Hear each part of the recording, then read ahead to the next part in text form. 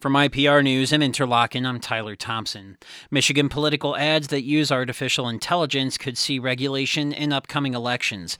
As Capitol correspondent Colin Jackson reports, that's under bills that advanced out of committee Tuesday.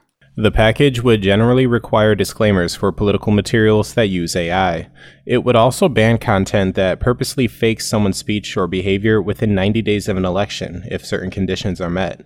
Democratic Representative Penelope Cernoglu says it's important to get the bills quickly through the legislature. We think it's important that they're in place before any elections next year, so we need to keep moving them forward if we want that to happen, because AI is here, deepfakes are here, they're happening now, and we have to address them. Some lawmakers are sharing logistical concerns about how the bills would identify AI or faked content. I'm Colin Jackson in Lansing. A Northern Michigan legal case about whether the government can use drones to look at private property is in front of the Michigan Supreme Court today.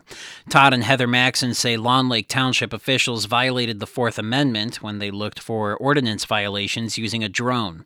The township was looking to see if the Maxons had stored junk cars on their 5-acre property, which was not visible from the road. Mike Greenberg is with the Institute for Justice, a nonprofit law firm based in Virginia that focuses on individual rights.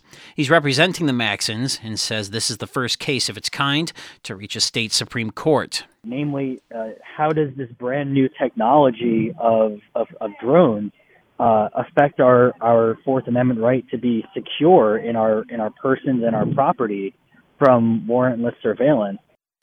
Greenberg says what the Michigan Supreme Court decides could influence rulings in other state Supreme Courts. Lawn Lake Township Supervisor Ron Lemkool said he couldn't comment on pending litigation.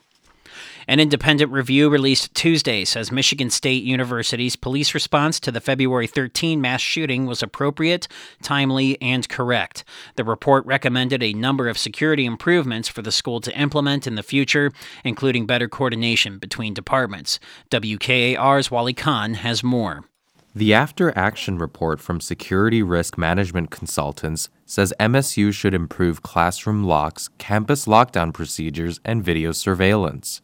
University spokesman Dan Olson says the school is already in the process of implementing many of the suggestions. MSU is currently working to replace door locks, expand their surveillance system, and lock down most buildings in the evening.